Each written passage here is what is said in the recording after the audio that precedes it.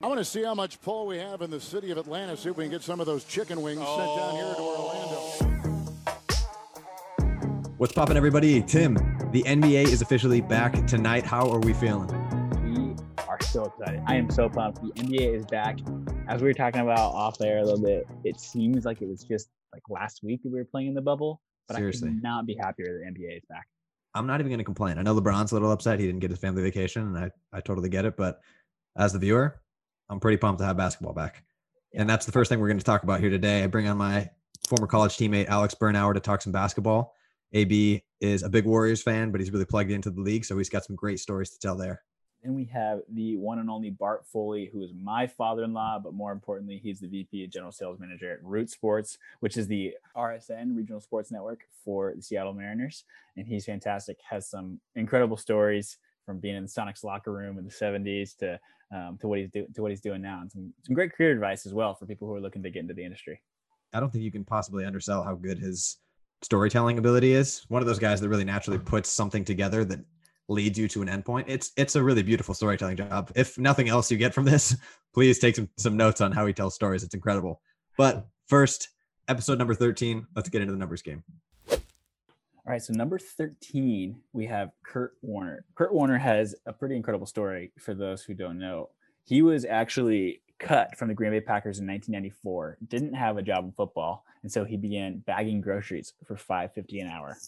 Slowly worked his way back. He went to the Arena Football League, started to crush it, and went to NFL Europe, where also played really well and caught the eye of some NFL scouts. Then he landed with the St. Louis Rams. And then he had, I guess, I don't say the good fortune, but Trent Green, their starting quarterback, went down, and he stepped up, led the league with 41 touchdowns, an incredible 65% completion percentage, won an MVP that season.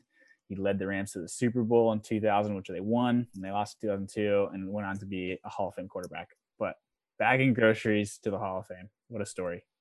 It really is pretty incredible, and somehow not something that had lasted with me through all this time. I totally had managed to forget that Kurt Warner, the grocery man, has now turned into Kurt Warner, the Hall of Famer. A couple things to take away here. One, you got to remember that. Two, the Arena Football League was dope. I don't know if anybody ever went to any of those games. I loved those games. Yes. So I grew up in Spokane, Washington, where we had Gonzaga basketball, and that's it. Yeah. So the fact that we got an Arena Football team, and it was an AF2 team. It wasn't even the first division, but it was awesome. It was the Spokane Shock, and their symbol, I kid you not, was the Shocker. It was so ridiculously inappropriate, but it was so fantastic. And the first year they were there, they went undefeated or won or lost one game, but they won the AF2 championship, and it was fantastic. Tickets were like $10, and it was so fun. That league was electric, man. People were flipping each other over walls. I thought it was the coolest thing ever. Yes. Growing up, Arena Football League was incredible. Well, Kurt Warner, number 13. Side note, Arena Football League was awesome. All right, let's talk some basketball. Here's AB. All right, joining me today, my good buddy, former Georgetown baseball teammate, Alex Bernauer. AB, welcome to the pod. Thank you for being here. Thanks, man. Happy to be here. Glad basketball is back. Excited. Yeah, so the connection, AB, former baseball guy, maybe wondering what's the basketball connection here. AB is very much plugged into the basketball world. He was always the guy in Leo's O'Donovan by the waterfront dining hall at college, playing the highlights on his phone every morning at breakfast. So very much a basketball guy as well.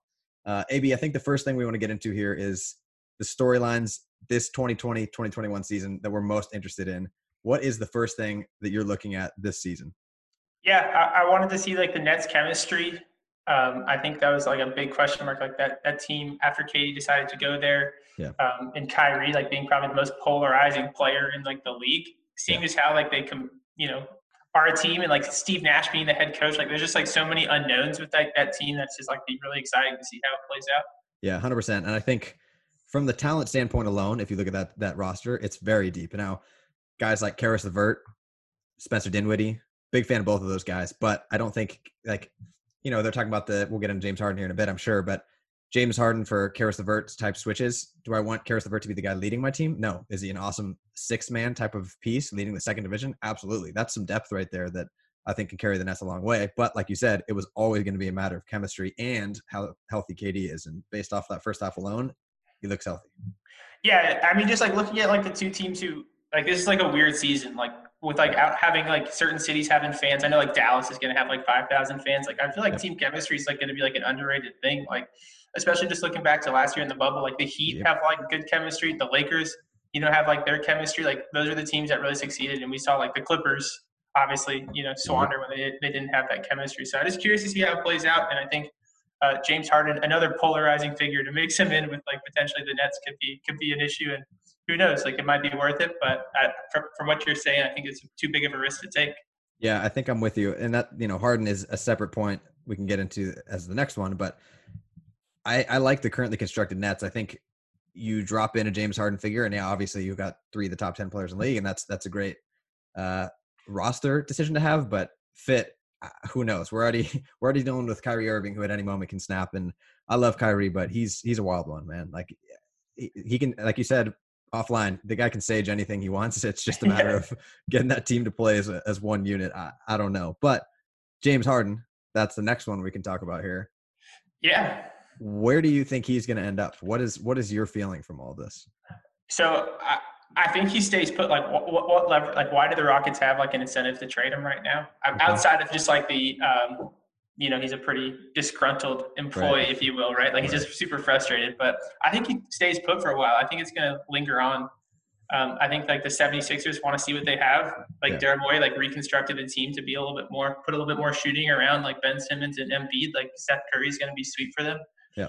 And so I think I like Maxey too. Like I don't know. I think they kind of want to see how that team. It's completely different. They want to see what they have. I think probably before they make some more moves. So Right. I think it's going to be one of those long drawn out situations for sure. So I don't really see him moving right away. So I think I agree that it's not going to be immediate. I think there's 100% chance he's gone before the trade deadline. I think that situation is pretty irreparable, especially given what we saw today with, these kind of things can get overblown 100% where he threw a ball at a rookie. Like, that's definitely a bigger headline than it really should be, but it's still concerning the way that he has completely disregarded this franchise as a whole and has clearly decided that this is not something he's remotely interested in staying. Yeah, I think there's like a balance though, right? Like I think like the organization kind of gave him the keys to do that. And like Totally. I feel like that's like it's not all on James. I think it's part of like the culture, like the organization is like willing to like set for him. And like that's now obviously new ownership, new direction. Like feel terrible for Steven Silas, like trying to lead a new team like with this type of culture. So I think they have some fun pieces though. Like Bogey, I've always been a fan of Bogey. And like he's healthy. Like John Wall, cool. Like he's healthy. Like I don't know, like there's some like intriguing pieces and like they're exciting.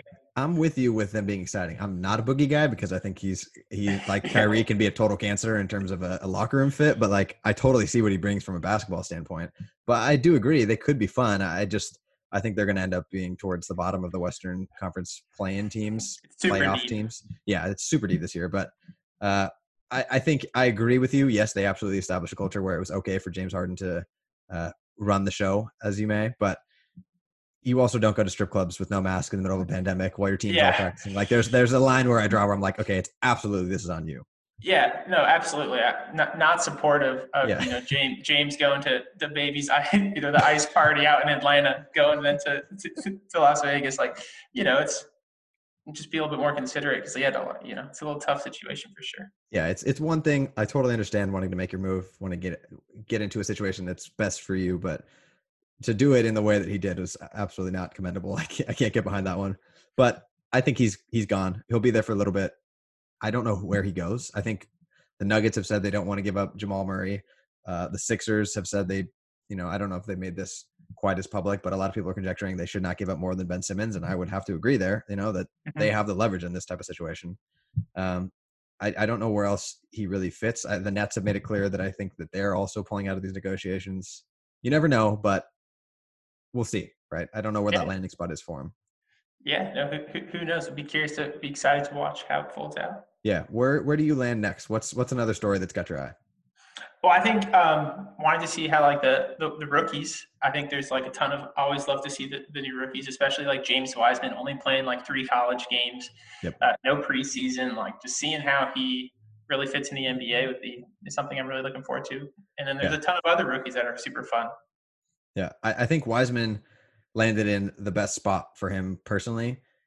it would have been a significantly better spot had Klay Thompson been around, and he really would have gotten less pressure put on him. But like you said, no preseason, 3 college games. He's really kind of getting thrown in the fire, but he's got a guy like Steph Curry who's there. He's got a guy like Draymond who's there, who's been it. They've done it. Those are good guys you want to put yourself around in a situation where people can shoot around you. And I think he looks good. I think somebody else that maybe doesn't look as good so far, Anthony Edwards, has been a little slow out of the gates, but I think this is going to be, we all have established long before this draft, this is not a strong rookie class, but I do think there's going to be some pieces here that could make a difference. And the one, speaking of rookies, the one guy that's really caught my eye, and I think a lot of people's eye, just because he's so flashy, is LaMelo Ball.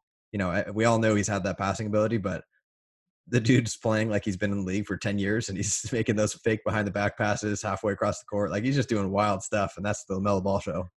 Yeah, no, he's definitely like fun to watch. I think he definitely fits into like the NBA's, we take like Instagram clips of like plays, 100%. but like especially from like his first preseason game, like he was all trending Twitter, all over Instagram, but like he's like 0 for 5 from the field. Like great, he had 5 assists, but so I'm curious to see like how that plays out. And I think that probably leads me to my last storyline is just like I know like the NBA ratings for like the playoffs last year were down like 27, like 30% roughly, like from 2019. Like curious like how that like plays out as we move forward. I know they're testing out this year, like having the play-in tournament again. It's only for this year though. It's not in like the future CBAs. So I'm curious to see how like that works for the league and like how they're continuing to market. This is a good point. And I do think sometimes we can spend too much time on this whole ratings thing. I think a lot of people used it as a political narrative, as a way to say there's too many issues with XYZ in the league. And I'm 100% sure that's not entirely the whole cause. I think there's a ton of stuff going on in the world that would cause to some degree a change in viewership. But I do think it is important because while the league has the specific viewership, Mark Cuban's whole thing is we have the viewers we want. Ultimately, you do still want a larger viewership to be able to point to this, make money for the league, right? So it's still important for the league. It's not as big of a deal as some people have made it, but it's still an important measure.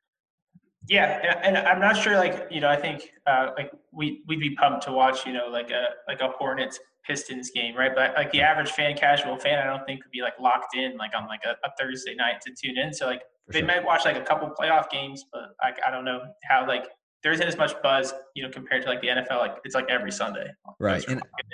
And that's it's a scheduling thing, right? In terms of the NFL, they have it so much easier where exactly Saturday night I'm doing this. It's appointment viewership, where the NBA, MLB, just leagues with more games, naturally it's going to be harder for you to follow every single one. Like I'm a big baseball guy. I'm not watching every single Dodger game, right? Like there's so many of them, you can feel it's expendable. So sometimes you're going to miss a basketball game, right? Mm-hmm. It's understandable. It's definitely understandable. I'm just curious to see like how it moves forward, like with the league. I know like Mark Cuban's like they've even like hinted at like like how they go into like streaming. Like what are those going to be look like as like TV deals go forward? Are they going to be like I don't know NBA Plus? Like you got to get like subscribed to like their subscription to be able to watch. Like curious to see how like that would be an interesting story. Like see how that plays out. Yeah, the streaming side of this whole industry is extremely interesting. With even beyond this industry, just streaming in general.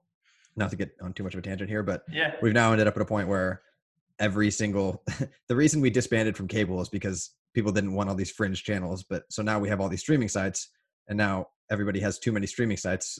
So now people are upset that there's too many streaming sites. I think inevitably we're going to find ourselves back at some middle ground where you can end up with specific bundling. But yeah, we're going to end up with NBA TV Plus, NFL TV plus. Like it's getting interesting. But yes, the financial side of the streaming package is going to be super interesting because it's going there. Like Mark Cuban has hinted at, it's going there. Same with expansion, the fact that that's on the table, all these different revenue sources for the league. It's very interesting to see how they're going to continue to keep up the revenue in times like this. And that's why the viewership numbers are important, like you mentioned. Mm-hmm. Yeah, and just curious about like fans. I know like it's going to be state by state, like how are fans going to get back in there? I know like I've heard the Mavericks are having 5,000 folks, but other than that, I'm not too curious to see how that plays out the rest of the year. Yeah, it's the whole thing is so tough. I want everybody to be safe. That's the biggest thing. Mm-hmm. Let's get into some predictions next. We'll move along to your conference finals predictions. your NBA champion predictions, your rookie of the year, defensive player of the year. Let's start with your Western Conference Finals prediction. Who do you have as the top 2 teams in the West? Oh, it pains me to say, but I got like the Lakers Hey, there we go. as like the number 1 team in the West. Yep. I got the Nuggets number 2. Wow. Okay. Yeah. Do tell. Explain that one. I think the Lakers, people understand at this point. Give me the Nuggets take. So I'm a big Jokic fan. I think he's an awesome like playmaker. I think Michael Porter's going to make a big leap this year, and they got Will Barton healthy. Will Buckets is healthy again. Yeah. And so I think the Nuggets are going to be fun. I think as we saw like last year, they're a really talented team. So I think they're going to run it back.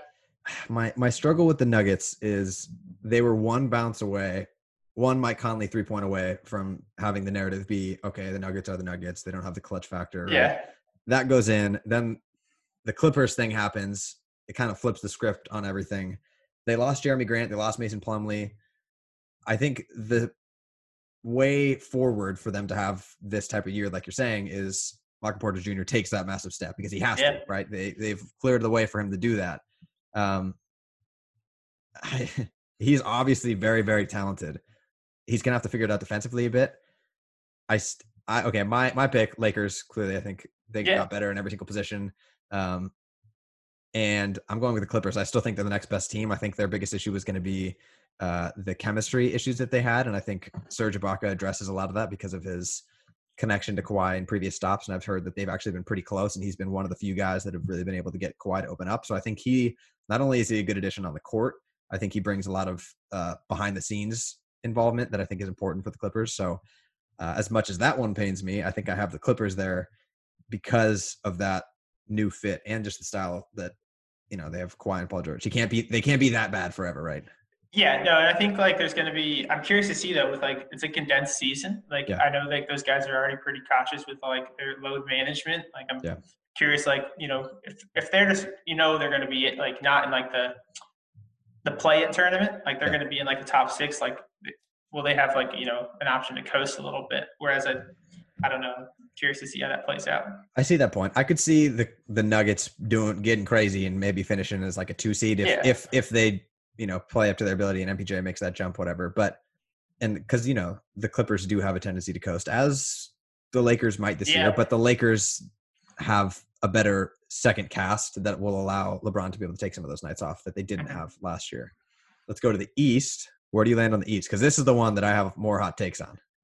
Yeah, no. So I really like the Sixers and the Bucks. Okay, well then now my takes are not as hot as I thought. So I'm like in on the Sixers. I'm in on the Sixers. Like I really like Maxey. Like I don't know, Kentucky. Fires me up a little bit, and I think also seeing some like the additions like that Moriarty, like I alluded to in the beginning, like having Seth Curry. I think it's like the team like they really wanted to have, like surround them with shooters. Like let's test it out.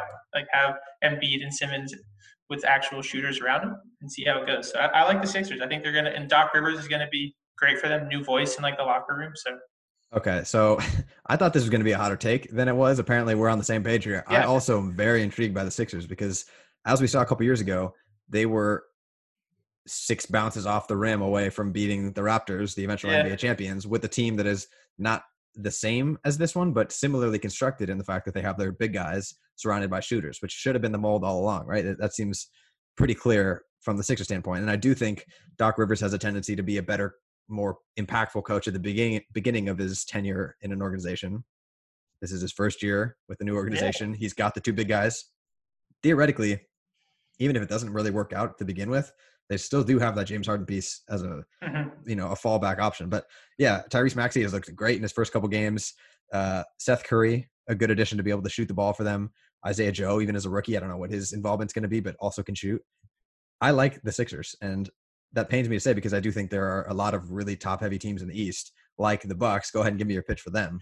Yeah, no, I mean, I think Drew Holiday's is an like they traded it's like everybody. The nuclear bomb trade. Like you giving away the codes, like it's dropping the bag for sure. So I think it's a little over the top for that, but I think you kind of had to do it. Giannis signed the 5-year deal. Like that's I think been an awesome offseason for the Bucks, and I think having that certainty allows them a little bit more flexibility in planning. Yeah, 100%. And so I think that just like from like a front office perspective gives them like a peace of mind when they like consider other moves throughout, like they, approach the trade deadline, Yeah. Ability to spend on picks and stuff. And I think, I'd be curious to see, like, I doubt, we'll probably get into the MVP picks later. I doubt, they're going to give Giannis a three-peat. Right. But I think he's going to have like MVP caliber numbers that, just won't be like the narrative again this year. Yeah. So the reason I didn't go with the Bucks, my second team, I actually have to go with the Nets. And I'm feeling even better about that, having watched the first half of basketball. Mm-hmm. My thing with the Bucks is we've seen a demonstrated ability to just blow teams away in the regular season, and then an inability to adapt in the playoffs in terms of rotation and style. I think there's an opportunity 100% there. I mean, we saw it last year. They were dominant. I think that they can do it. It's just a matter of seeing it and seeing Bud, change his style to be adaptive on that front. Yeah, Dante DiVincenzo may take a leap. He looked encouraging in the bubble. I know Nova guy pains me as like a Georgetown Hoya fan to even like speak up a Nova guy, but I'm hopeful for him. I think he's been like he's like an awesome guy to come off the bench and provide energy to like their second unit. Yeah, he definitely needs to. He looked a little scared in the playoffs, which I think hurt them a little bit, but I also like him. I think they've got the pieces. It's just, let's see it, Bucks. Mm-hmm. Now, the Nets, we talked about them earlier. They have the pieces. They're very good. Kevin Durant stays healthy. Tough team to beat, right? Yeah, no, I think the Nets are like healthy KD, super encouraging to see like him full. It seems like he's fully recovered from like his, ruptured Achilles. Yeah. And so that's like been awesome to see and hope he continues to stay healthy. But their ball movement and like their chemistry, I want to see it like in, February. But like 100%. as of right now, like it looks good. 100%. I'm with you there. All right, let's get into your finals pick then. Who is in the finals? Who wins it? What do you got? Yeah, I got Lakers, Sixers. Lakers win. Ooh, I like to hear it. I like to hear it. Yeah. I think I'm going Lakers, Nets. Lakers win. Repeat. I just think the Lakers got better in every position, and they were already the best team last year. So until somebody demonstrates an ability to be better than them, and there's a weakness, the only path I see for this is LeBron declining more significantly than we would expect. But I think the Lakers are the best team in basketball, and I love to hear it. Yeah, no, they're super talented. Rooting for, LeBron's going to take care of his body all throughout the regular season. He's going to coast, and he's just going to be really focused on like the playoffs. So I think they're definitely going to be primed and ready to go come playoff time. Yeah, I think he's going to be cautious with his body, which was honestly a benefit for them last year with the bubble happening. He got to take a little bit of extra time. Mm-hmm. Let's go opposite end of the spectrum from LeBron in year 18 now, I believe. Let's go Rookie of the Year. Who do you have for this award? Yeah, so I got James Wiseman. I do. I think the Warriors are going to play him a bunch. I think they're going to need him to like if they want to be a playoff contender, like probably like a stretch in like that play-in tournament range. And so I think he's going to be really fun to see. And I think he's going to do a good job as like providing like the Warriors haven't had like this agile of a big ever. Like they've had like these kind of like stagnant bigs with Zaza. In the past, like stuff like that. So I think it's going to be pretty good to see. I think he has the chance to be one of the most impactful for sure. I'm taking LaMelo because like we talked about earlier, the narrative around this award is big. It's palpable. And I think LaMelo is going to have a narrative train. He's going to be constantly in the media. And I think that's going to help him a lot. So even if the numbers aren't there and he doesn't necessarily deserve it, I think there's going to be an added boost, even if it's close. And that's why I kind of got to go with him. Yeah. The other one I'm curious, Obi, I think they're just going to be too bad. They're going to be pretty bad. Yeah. But I think he's fun. He'll provide a ton of highlights in offense for the team. So who knows? Yeah. Yep. I think the Knicks are going to suck, and he's not going to be in the mainstream media. Okay. Last one, Defensive Player of the Year. I got Bam out of Iowa. Ooh, yeah. Okay. I think the Heat.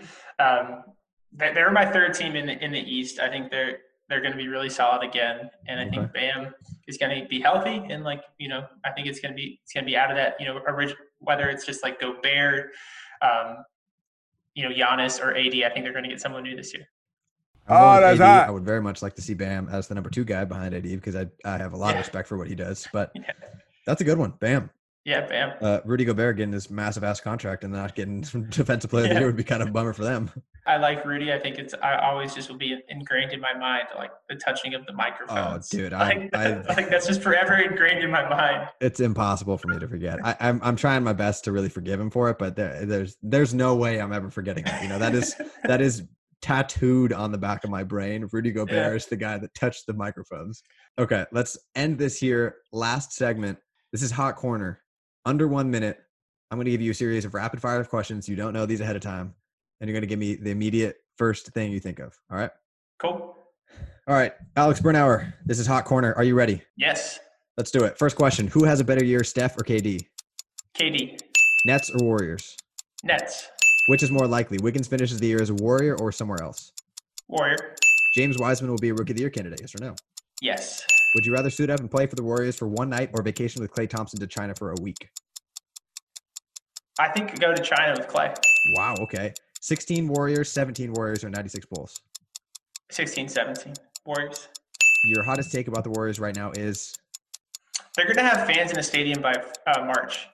Wow, okay. Better Christmas movie, Elf or Home Alone? Elf. That is Hot Corner. Thank you, AB. All right. That is our final segment here. Appreciate you for doing this. Rapid fire. That is not easy. Yeah, man. No, that was cool. All right. Well, AB, we need to do this more often. We're gonna have to have you come back for baseball season as well. I don't feel totally qualified, but happy to join. Well, you were talking a lot of crap about the Giants getting good this year, so this. The Giants they're going to be good this year. They've signed a few guys this offseason already, some relief pitchers. Their bullpen is where they needed help. I don't think they're probably going to be as good offensively as they were last year. Like those guys had record years. Like I don't think they can repeat that. But I'm encouraged. I still like the Giants. I do watch every game. Like I know you. I'm impressed, man. I try to watch every game. I don't know how you do it. I'm impressed. Yeah. All right, my man. Thank you for doing this. Yeah, I'm happy to do it, man. Alrighty, I'll talk to you later. All right, shout out to AB for joining us. He is one of the nicest guys on the planet, super knowledgeable about the game as well. Great to hear from him. Now we're going to talk to Tim's father-in-law, Bart. Just stick with us. Bart is awesome. All right, everyone. Today we have Bart Foley, who is the VP and General Sales Manager at Root Sports Northwest, which is the RSN of the Seattle Mariners, and pretty much everything else that's going on here in the Pacific Northwest. Bart, welcome to the podcast today. So pumped to have you on. Gentlemen, thank you for having me. What an honor. What a privilege. How you guys doing? We're doing well. I just wanted to, I was looking at your LinkedIn today, just because I had to, and you have one of the most amazing recommendations on LinkedIn that I've ever seen. I saw this too. Yeah. I'm going to read this because this is fantastic. Bart is a man that everyone liked working with and for. He was superior to many in the building. Nice. But he treated people as friends rather than as a manager or boss. Thus, those who served with him did so with respect. I would recommend him for any team that I'm a part of. Wow. I wrote that, and I was hoping that it wasn't too over the top. No, Cameron Wong, the great Cameron Wong, provided that recommendation, and I just had to post it. So incredible. Bart, so can you walk us through a little bit about your career in the sports industry, kind of where you've gotten to where you are today? You do some pretty cool stuff selling all the advertising for Mariners and for Root. So can you walk us through kind of your story and your career? Sure. Well, it's interesting to think that I'm in the sports industry. I guess I am after all these years. I sort of thought of it as going into media, going into television. I wanted to be, and I was, in fact, in front of the camera. In college, I was doing some stuff for the former version of this network back in the Prime Sports days, which is basically, think late 80s and 90s, early 90s. But I ended up doing an internship through a connection at the local Fox affiliate on the ad sales side, and really loved the people, the lifestyle, kind of the hunt of closing business and that sort of thing. And so the next, logical place was to kind of do it, combining what I had learned how to do with what I loved in sports. And so I came to work for the earlier version of this network. By that point, it had been branded as Fox Sports Northwest from Prime Sports in the late 90s. And I've been here 20 some years since, and just kind of have grown up, from account executive to national sales manager to general sales manager now for the last 10 years plus. We've had all the teams, and at certain times had to say goodbye to the Sonics, sadly. in the late 2000s, about 2007, I think was the last season there. And currently, Mariners and Gonzaga basketball and Big Sky Conference football. But yeah, there was at one point we had, Mariners, Sonics, we had Blazers, we had Pac-10 and then Pac-12, and then the Pac-12 network formed. And like I said, the Sonics left. And so kind of a little bit light in the winter right now, hoping for some rights from a new hockey team. Yeah, if you guys get the Kraken, that would be incredible. It would be fun. It would be good to have another product in fourth and first quarter to round it out, Yeah, definitely. I think your story goes to show that there are lots of different ways to interact and to be a part of the sports world. And I think that there are a lot of people who are coming up that go, if I want to be in the sports industry, I have to work for a team, or I have to, do this exact thing, whatever it might be. And I think you kind of have this perfect example of like, hey, you can be incredibly involved in the sports world, going to, games like all the time, whatever it might be, selling ads like at the stadium, whatever it is, without working for a team, all these things. What advice would you give to people who are coming into the sports world or who want to get into the sports world in order to to make that happen? Yeah, I think there are, to your point, a number of different offshoot sort of tentacles to the traditional thought of a team. There, the broadcast networks and, other vendors that sort of, are feeding off of the beast that is a professional sports franchise.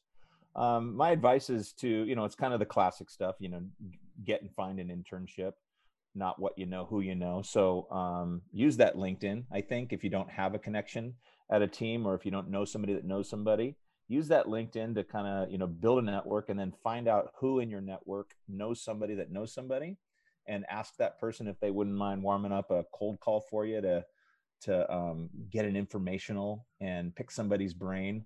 People, especially people in executive type positions, have such big egos that they love hearing themselves speak, as evidenced by the fact that I would accept this invitation, to think that I'm important enough that somebody is interested to ask a bunch of questions. So that's what I would do if I was starting out again. I would just sit there and pepper them with questions and feed their ego, and then ultimately figure out a way to kind of get in.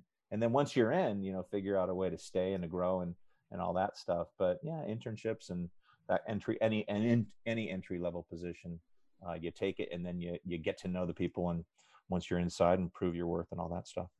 That's awesome. That's great. The first time I met you was at a Mariners game.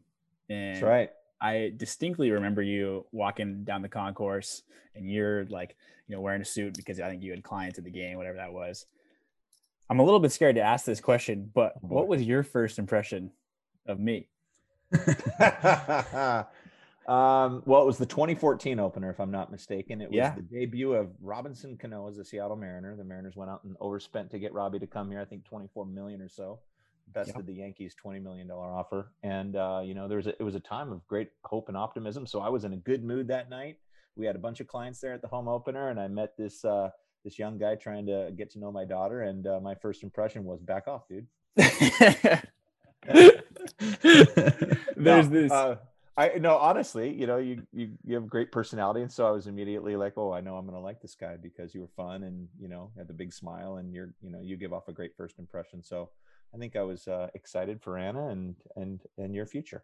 There you go. And, Tim, I'm gonna hop in here with my first impression of you, because I don't know if I've ever told this story. It was when we were at one of the Columbia meet and greet events, whatever. And I think the way that we had interacted, you just walked up to me, started talking to me, and I didn't know if maybe I didn't know who you were, because you just started talking to me, and I was like, oh, I guess we're doing this. I couldn't tell at the time if you were just like kind of punking me because you were being like super friendly, and it was a little torn. And then it came out, no, that's just Tim. Tim is just a nice guy. So ditto, Tim. You've got a good, strong personality. But we've done too much praising you. We got to change this up. Tying it back to the question though, first impressions are huge. Yeah. They're huge, and it's cliche, but you don't get a second chance. So making that great first impression, doing your utmost to kind of go out of your way to be, energetic and looking in the eye and smiling and all that stuff just goes a long way, and it sets a nice tone for the future. And with that being said, I'm going to be selling first impression classes for $39.99. And no, definitely not. That's awesome. That's super fun. That's great. Bart, you've been in the Seattle sports world for a long time now, because you're so old. And thank you. Oh gosh. And, what you do, you have people on and insult them. Thanks. It's exactly. Now I know why I'm on the podcast. No, not at all. No, but I've gotten to hear some amazing sports stories, whether it's, been around the campfire, or whatever it might be. And some of these stories, I think, have to be shared with the world because they are so good. And the one that always gets me, and I've heard you tell it a couple of times now, is the story of you and your coworker sneaking into this massive party in Seattle at Planet Hollywood. Yeah. And I think this is one that the world needs to hear. And so the floor is yours. You got to tell this story.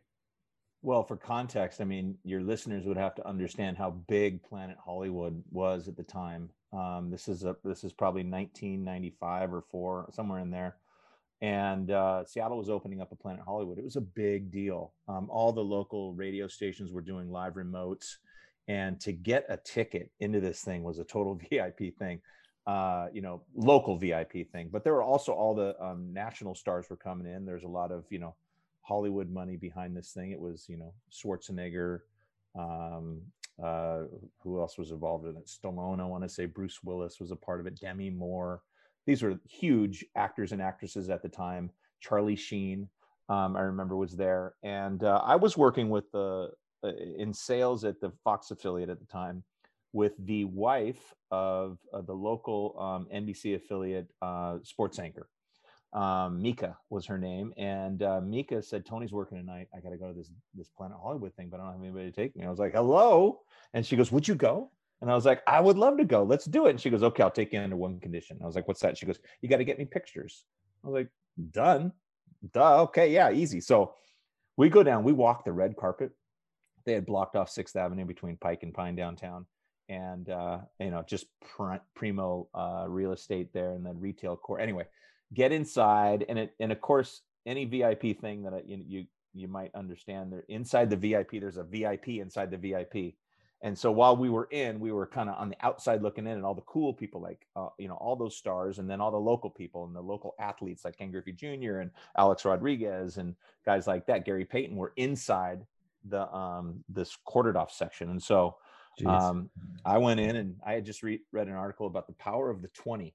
And I think it was Esquire magazine, and, just how far you could get with the $20 bill. Sure enough, next thing you know, we're inside, and she goes, all right, time to pay up. And so I had to go around and get her pictures. I was like, I'll do this under one condition. You are Miss Japan. Beautiful Japanese woman. So it was viable. You can't say a word, though. Don't give it up. And meanwhile, I go, where's your camera? She hands me a cardboard Kodak camera, just like this cheapest camera. I was like, all right, here we go. So sure enough, start working my way around the room. Excuse me, I'm sorry to interrupt you. I'd like to get a press photo, a publicity photo with Miss Japan. And like everybody was like all gung ho to take a picture. Nobody asked a question. Night's over. We've gotten all these pictures, and she goes, "Ooh, one more." And I go, "No, we're done. I'm sorry, I did my deal." And she goes, "Don Johnson. Don Johnson, where is he? He's over here, and he's seated, he's sandwiched in these 6 people. He's in the middle, and Cheech Marin of Cheech and Chong fame and others are going to have to move out of the way to get Don Johnson." I was like, no, I don't want to go do that. It's going to be too much. Okay. So I walk over and I go, "Excuse me, Mr. Johnson, I'm sorry to interrupt you, but I have Miss Japan over here. I'd love to get," he goes, "Say no more." Crowd parts. He scoots up, puts on his sport coat, and he starts walking up, and he starts engaging her, and she's going to blow it. He's starting to talk to her.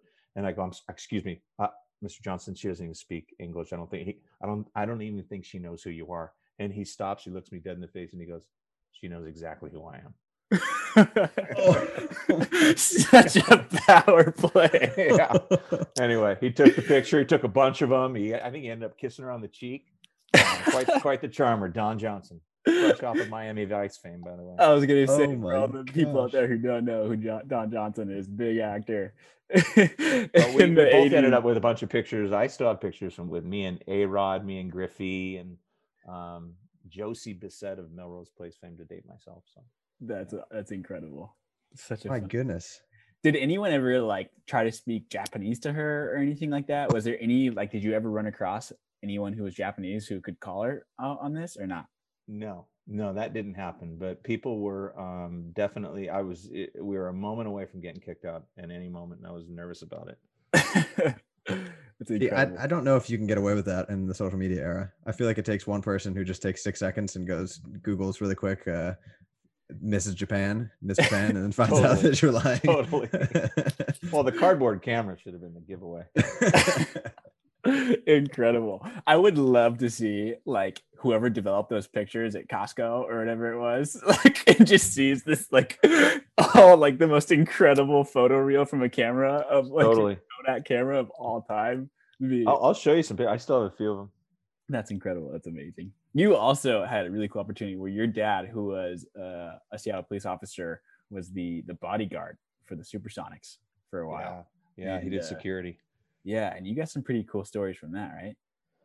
Yeah, just growing up, going down to the games and getting dropped off by my mom because my dad found a ticket from a player, and sitting by myself, in some player's seat, and then having the director of PR, a woman named Nancy Welts of the Welts family fame. Rick Welts was with the Warriors, and he was a Sonics ball boy at the time, I want to say. And anyway, Nancy would grab me at halftime and sit me in a courtside seat that was unoccupied by a season ticket holder. And then I'd go into the locker room after the game, and getting to be around the championship team of '79. And I need to tell you guys, the team of Gus Williams and DJ, Dennis Johnson, John Johnson. And my favorite at the time was Downtown Freddie Brown. I got to be around those guys and so cool. Got to know them. And then, that continued on through some really bad teams in the early 80s. And then finally the Sonics got relevant again in the late 80s. And then, of course, the mid 90s teams were probably the best. But that was a fun time. Definitely some cool memories. Yeah. How does that kind of shape your fandom as a sports fan in general? Because I know like Bill Simmons talks about all the time how when he was younger he was always sitting courtside with his dad at Celtics games, and how that's changed the way that he sees the game. Like, what did that do for you when you were a kid, and how that changed the way you saw the sport? Well, these guys are already bigger than life, right? Just any professional athlete as a kid, and these guys are both literally and figuratively bigger than life. I mean, Jack Sickman was 6'11". I would just look at the size of these guys and just being so in awe. And the NBA, there's something about the NBA where the guys are, they're just more visible, and, you can just see, they're just wearing their tank top and their short, you're just, I was just mesmerized by them. And then to have, a couple of the guys just show a warmth to me, still carries over to this day. The Sonics, it's just still near and dear to my heart. And I ate up everything Sonics basketball from, a kid up until sadly when they took off. But, yeah. And, but all professional athletes and, the teams locally I was into, as every kid was, it seemed, back in that era, because you played all the sports, you would go from one season to the next. And so when the Seahawks became and for me, the Sonics were a franchise from 67. They started in 67. So again, in 79, when they won it, I'm 12 years old. I'm at the peak of my youth sports fandom. And then, the Mariners and the Seahawks had started just a few years before that. So it was a heady time to be a kid, with these new teams and, just jacked up, for all of it. Yeah, definitely. As bad as the Mariners were, I was still loving some of those guys, Yeah, welcome to still what's happening in 2000s. Just super fun. Yeah. Didn't you say that you randomly met Gus later on, and you were like, that was me in the locker room, and he recognized you and was like, yeah, let's go play golf or something like that? Yeah, Gus Williams is the coolest dude. The former brand of this network was FSN, Fox Sports. We were still affiliated and owned by Fox, and we got the Sonics rights back in 2004-05.